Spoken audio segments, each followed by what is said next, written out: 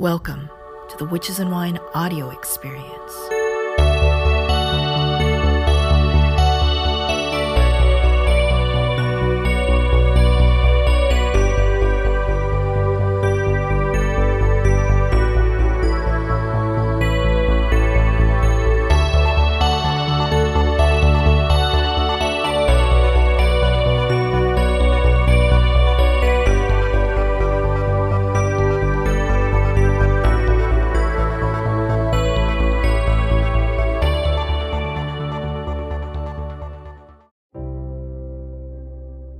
What if the fiction you read today becomes fact tomorrow? If you think that sounds like magic, you're exactly right. It turns out that the United States of America is far more magical than what the schools taught us. America's history and legacy is extremely complicated, but all Americans, no matter her race, religion, or immigration status, have more than 2 centuries of great literature we can tap into as common ground. What I want people to do is to be able to look back to American history and see themselves. That's Thea Wirsching. She has a PhD in American occultism and taught literature at UCLA. She's now teaching an online class called Practical Hermeticism in Great American Literature. She also has a tarot collection called American Renaissance, coming out later this year, which will feature 19th century American writers and books. Get instant access to the complete 70-minute conversation by becoming a member at patreon.com/witchesandwine. By the way, there is one scholarship available for this class, which begins in March 2020. More details in the interview. Hope you guys get as much out of the conversation as I did. Always, of course, the Wirsching. Hello everybody, Chawan here. And today's guest, I actually had her on as one of my very first guests. But I think anyone could become a Pluto babe, and I think all you'd have to do is just wildly approve of your own shadow. I am so happy to be talking to my friend, Thea Wirsching. This girl, she has a PhD, she's like so brainy, and her dissertation was actually about an absolutely fascinating topic. And we're here today to talk about that because Thea is going to be offering a class about this in this new class that's being hosted by Jen Sard. Hey, Jen. And your class is called Practical Hermeticism in Great American Literature. And exciting, there is going to be a scholarship. Watch till the end of the video to find out more information about the scholarship and how to enter into it. I was sort of like in and out of an English PhD program, simultaneously training as an astrologer and always in this fight with myself, like, oh, do I just take clients or do I keep getting this education? And I thought, well, why not combine these interests? So I wound up looking at the history of occultism in the United States through the end of the 19th century. And part of my question was, okay, if all these like medieval witch beliefs came over, like on the Mayflower essentially, right? Like in all these early immigrations to America, and then at the end of the 19th century, we have an occult revival. Like, why do we say that nothing was going on in between, right? That the Enlightenment shut it all down. And it turns out that's not actually true, that there was a lot of interesting occult activity throughout the Enlightenment and throughout the early 19th century in advance of the big occult revival. I wound up just having to reconstruct all of occult history, basically, to sort of prove that I had a reason to be looking at these texts. And because I did it through an English department, I wound up focusing a lot on the occult novel. And to me, this is a novel that can be a novel of awakening to occult states of mind.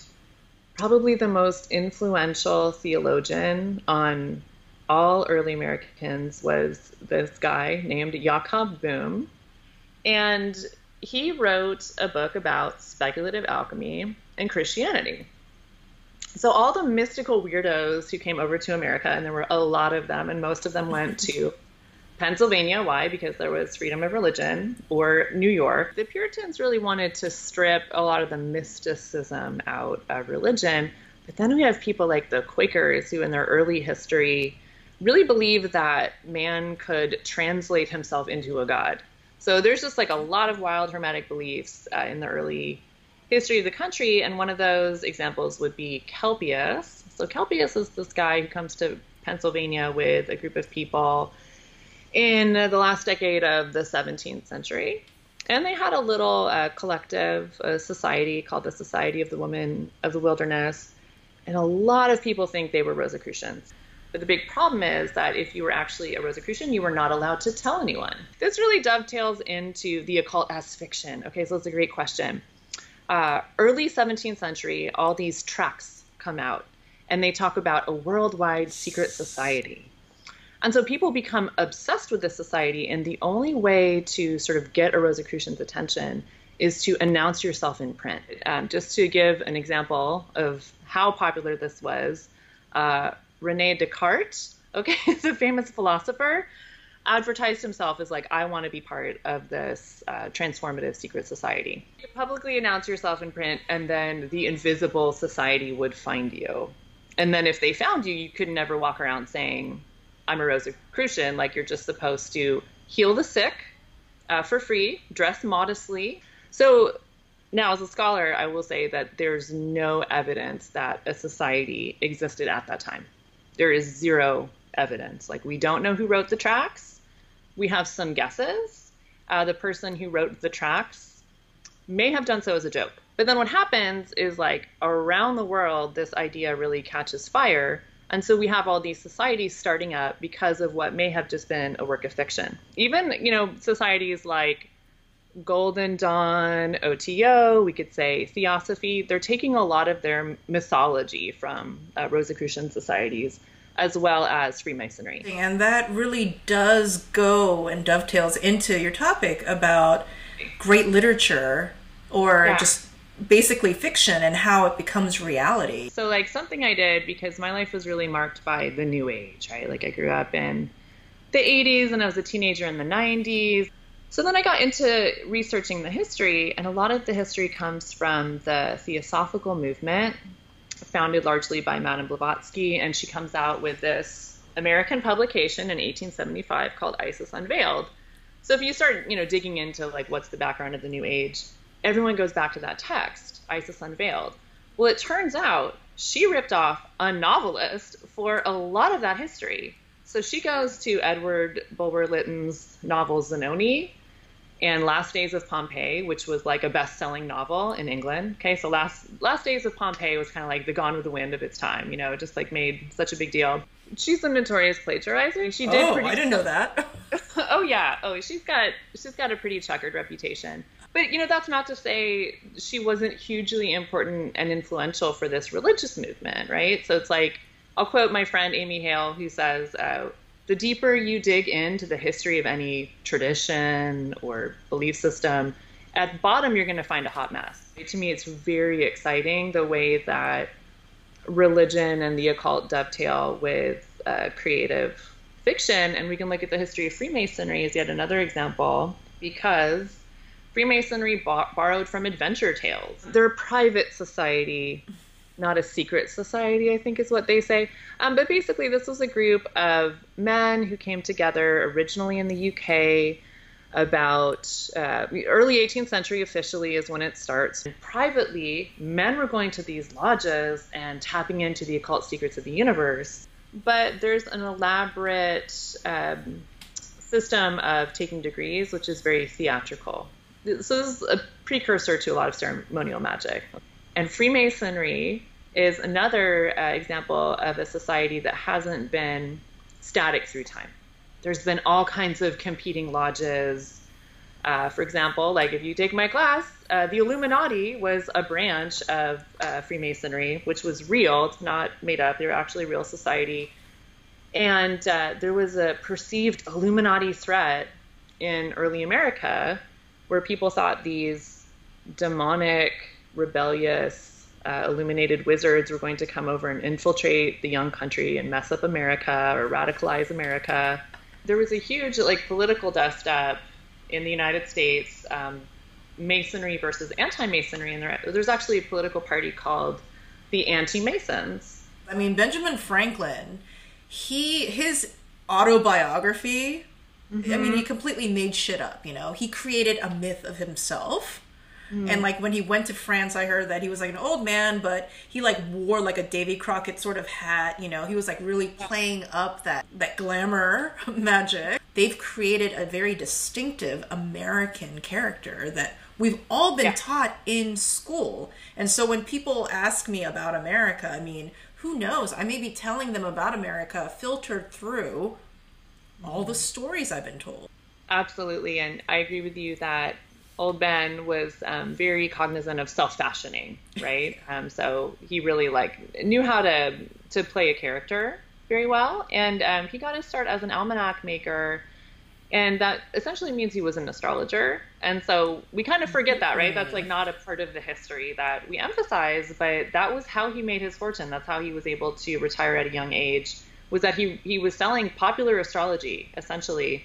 And we tend to look at the stuff that Franklin wrote in those almanacs, but I'm like, no, look at all these pages of ephemerides where we're talking about the planets. But in Ben Franklin's day, there were a lot of people who maybe didn't know how to read a book, but they could read an ephemeris. These were the most popular publications in America at the time because, you know, maybe you couldn't read, but you needed to know where the moon was to plant your seeds or take a bath, or you wanted to consult the stars before you went on a long journey or, you know, made a big purchase or something like that.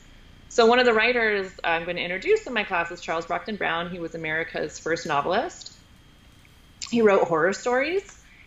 And just to give an example of a book I would teach a lot at UCLA, in this book, it's about the patriarch of the family spontaneously combusts because he has a mystical vision. So the inner light, right, the Quaker inner light, causes him to catch on fire. The rest of the book is about this man named Carwin who has superhuman talents as a ventriloquist, which is the whole history that's connected to demonology, right? Kind of speaking in these other voices. And he convinces an innocent man that he's the voice of God and gets that man to kill his whole family. He has a lot of novels about these shadowy wizard characters all around 1800. So think about that, right? That's like supposed to be prime enlightenment time, right? And this guy is talking about a wizard and the secret societies he may be a part of and all the superhuman powers and demon-raising powers he's learning in these mystical orders. I frankly have enough content to teach a bunch of these classes, but I was like, let's just start small. Like, let's just do short stories. But when it comes to novels, there's just an amazing novel by an early Black writer called Of One Blood by Pauline Hopkins. It's sort of like the novel takes place in two layers. So like if we could talk about like Mists of Avalon, so it's like, oh, there's real life, and then there's this like alternative witch space. But she does that in Africa, and it's so cool. So it's like the main character, the protagonist, kind of wanders into this occult other world where he's trained in superpowers. And I think she based that novel on a real African-American man named Pascal Beverly Randolph, who also writes an occult novel. And Randolph, this Black man, was hugely influential on theosophy. Blavatsky ripped him off quite a bit, right? So we could say, like, yeah, there's an American Black man kind of standing at the forefront of the New Age movement. He has this whole taxonomy of incorporeal beings that might communicate with you. And he also writes a Rosicrucian novel and claims to be a true Rosicrucian. How does literature generate occult thinking, occult practice, or vice versa? I think a lot of people who practice magic seriously are going to be like, oh, occult practices, it's a technology, it's for reals. You know, it's not like we read, I don't know, like Harry Potter and do magic like that. And at the same time, I'm thinking, oh, hi, H.P. Lovecraft, Lovecraftian magic. That's a big thing, too. If we look at the history of occultism, you know, I've named a bunch of examples now, just like looking at Rosicrucianism and Freemasonry and how they actually pulled their mythology from fiction. And we could think of a modern example like L. Ron Hubbard being a science fiction writer and then writing a very popular novel that winds up becoming a religion. Okay, so I don't know that there's that much difference. I lean pretty heavily on the work of Jeff Kripal And he's a professor at Rice University. Particularly, the book I'm thinking of is Authors of the Impossible, as well as Mutants and Mystics.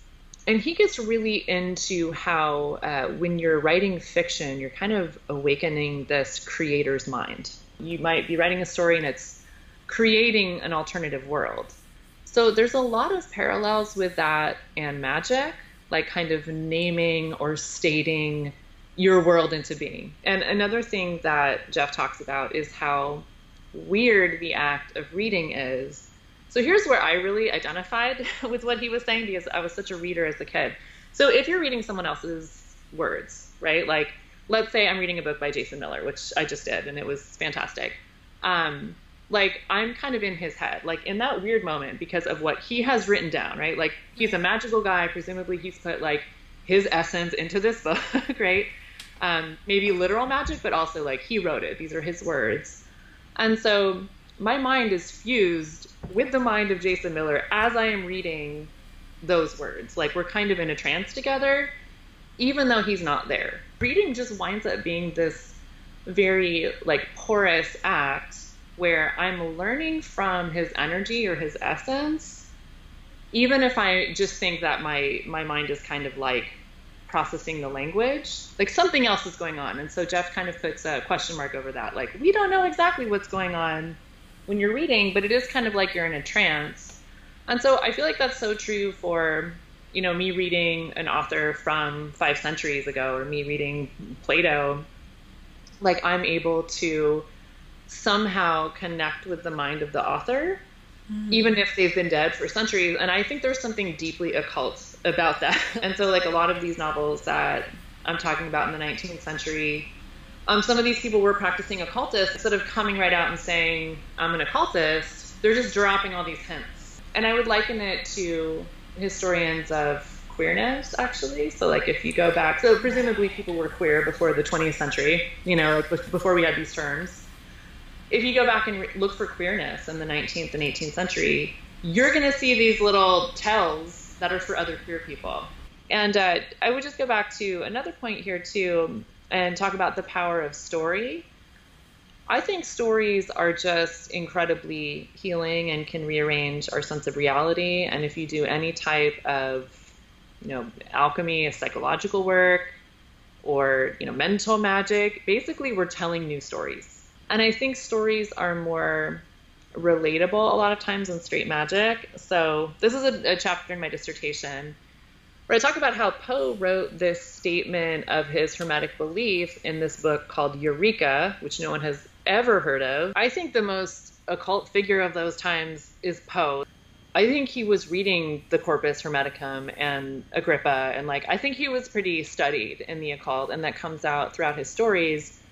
And I think our relationship to the occult shows up in how we've kind of ghettoized Poe. I know that's like a contentious term, but it's really appropriate for how we've understood Poe, because for most of the critical history, we've said like, ooh, that's nice, but like that's for little boys, like spooky stories. It's like for teenage boys or something. It's not real literature.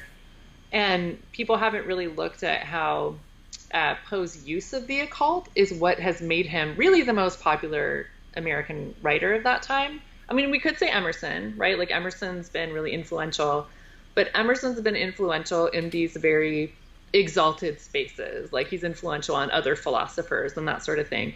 But just on a purely pop culture level, it's all Poe. Like Poe invented freaking everything, you know, just the detective story, like science fiction. He's got all these notable firsts in American literature. So I think he just really predicted where pop culture was going. Like I think Poe would feel very at home with our current pop culture. But he wrote this other novel very much about those ideas, right? About the thin line between material substance and spiritual substance, called The Narrative of Arthur Gordon Pym. And it's become this famously enigmatic novel that people become obsessed with. Okay, so like Toni Morrison had stuff to say about this novel. She thought it was very racist. But a contemporary African-American writer named Matt Johnson wrote a best-selling novel called Pym. And it's all about a black professor who gets obsessed with Pym and is trying to figure out what Poe's talking about. And so I think what Poe does in that novel is essentially write a novel of initiation. There's like a whole Masonic genre, like these novels of initiation where in Freemasonry, you're not told the answers. The answers have to come from within. So there's a bunch of occult novels that do this as well. Like they won't explain what's happening.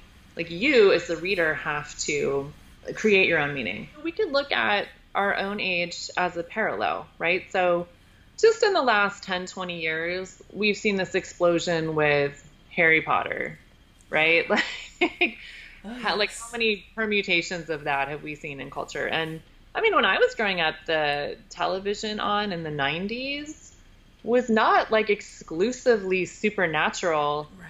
And now, like, that seems to be all there is on offer, right? So it's like that pop culture is telling us something. And in fact, it's true. There's a lot of people getting exposed to witchcraft because of the proliferation of those shows. So that's why I think it's important that Melville writes an astrology novel. Like, we don't tend to think of him that way, right? We think like Melville, man goes out to ocean and fights whale, and it's so noble, and there's an epic story. But the scene that everyone talks about in Moby Dick, it's called the doubloon scene. So on this coin, the doubloon, there's 12 astrological signs, and we get this vision of all the characters talking about what they see on this coin. So it's this wonderful example of subjectivity, right? Like, oh, Melville does subjectivity so well. It's like the wheel of human consciousness. There's all these different ways to approach life, but that's astrology essentially. So he's taking the philosophy of astrology and really foregrounding that in this book that we've now decided is like so American. It's the great American novel.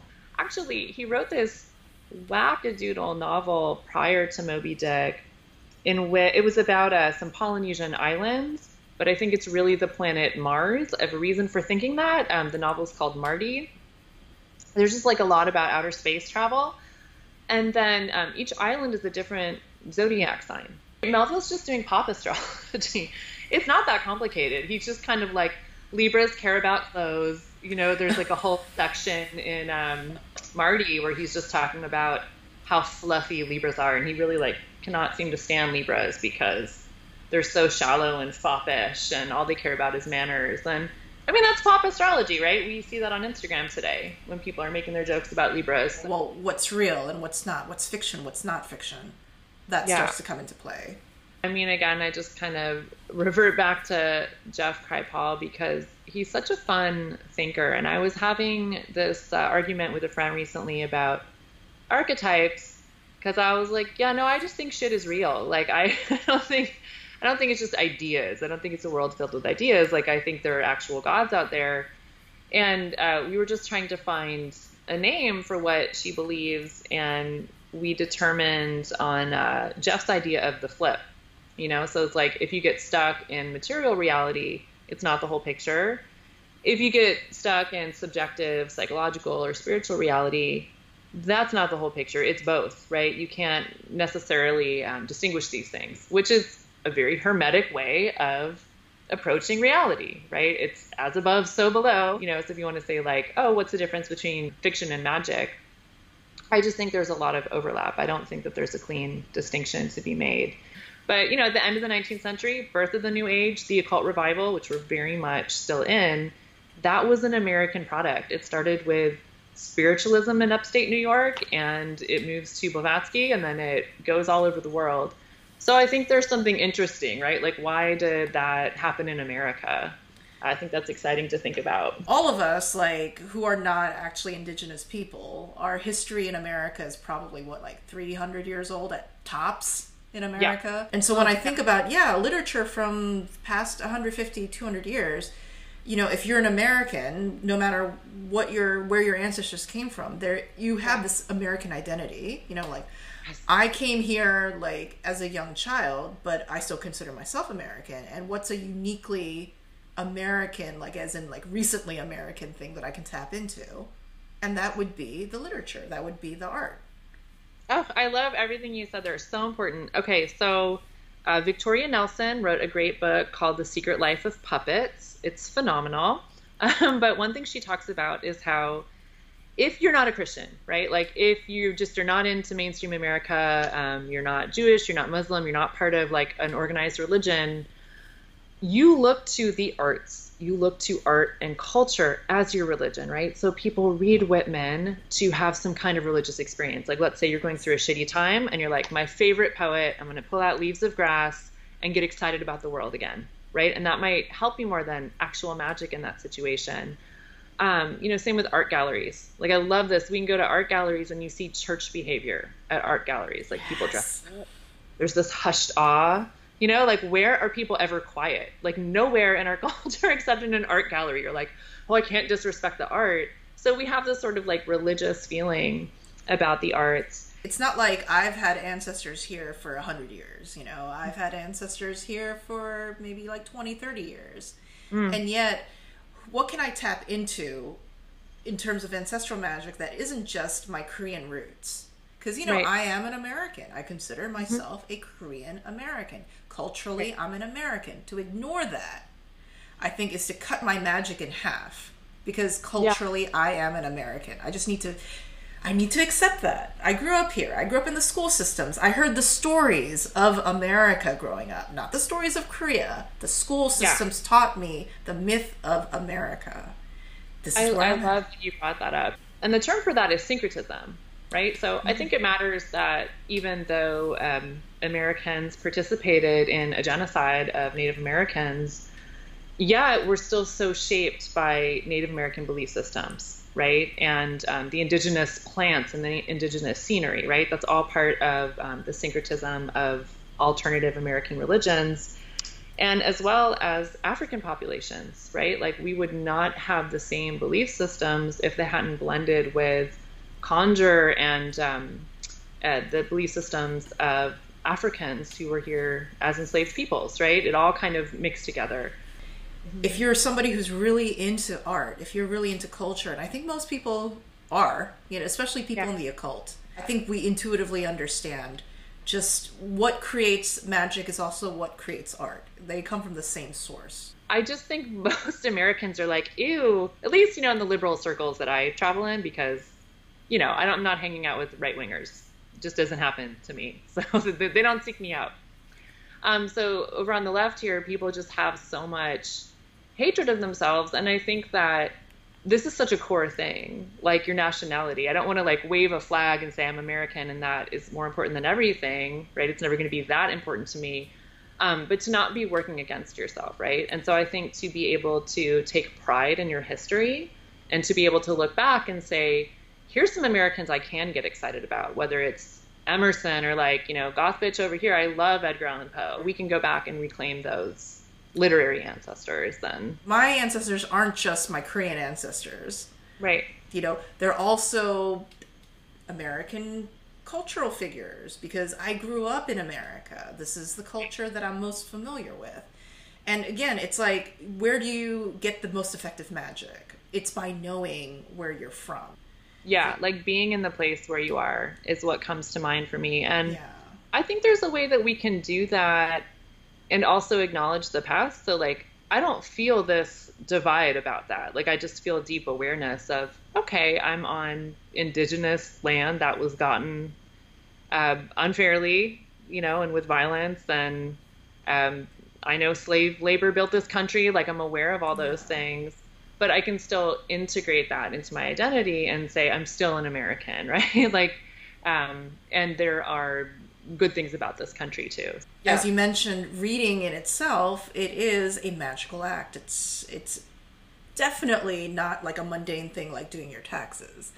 No, it's true. I mean, it's the original magic, right? Like magic words, like stating your intent. And I was thinking about, again, Jeff's idea of reading as something that puts you into a trance state. And there's a great book by a guy named Joshua Gunn called Modern Occult Rhetoric, and he talks about Crowley and Blavatsky and how Crowley uses this beautiful ornate language that doesn't always make literal sense, but it's intended to put you into a trance, right? If you speak those words out loud or you listen to them, you go into an altered state of consciousness. And he says a similar thing about Blavatsky, except that he talks about how bad her writing is, like how vague and confusing. as a way that like thousands of people can read her words, but all come away with their own sense of reality. If you're an American, especially, this is a type of ancestral veneration.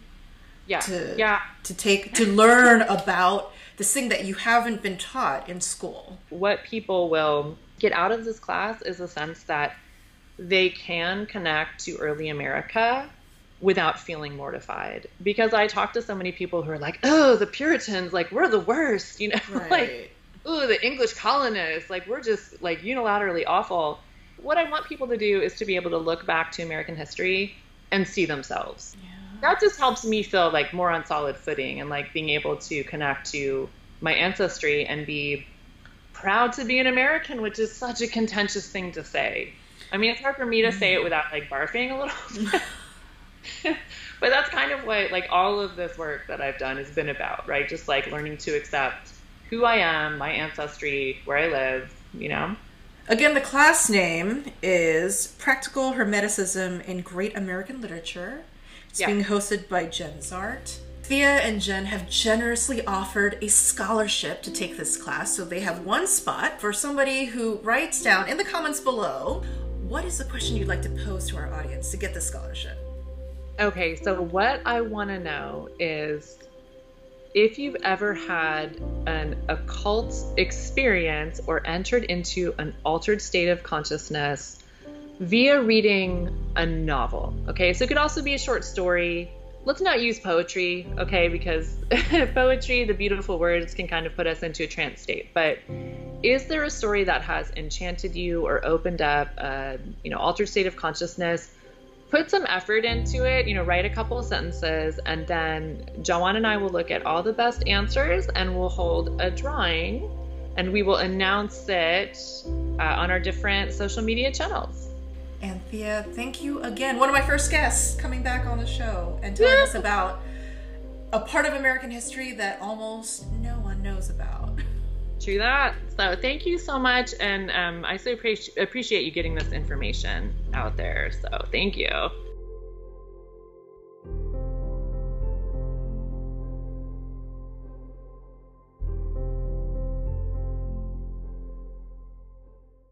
Hey everyone. Thank you so much for listening to the Witches and Wine audio experience. If you enjoyed this podcast, please consider supporting me on Patreon. You can choose between a few membership tiers. They're super affordable and flexible. Your membership helps me continue making videos, podcasts, articles, lots of different things about all this sweet witchy stuff. Links are in the show notes. Also, don't forget to go on iTunes and give this a 5-star rating. Each 5-star rating helps rank this podcast higher in searches so that as many witches can find and enjoy these episodes as well. Until next time, this is Chawan, signing off.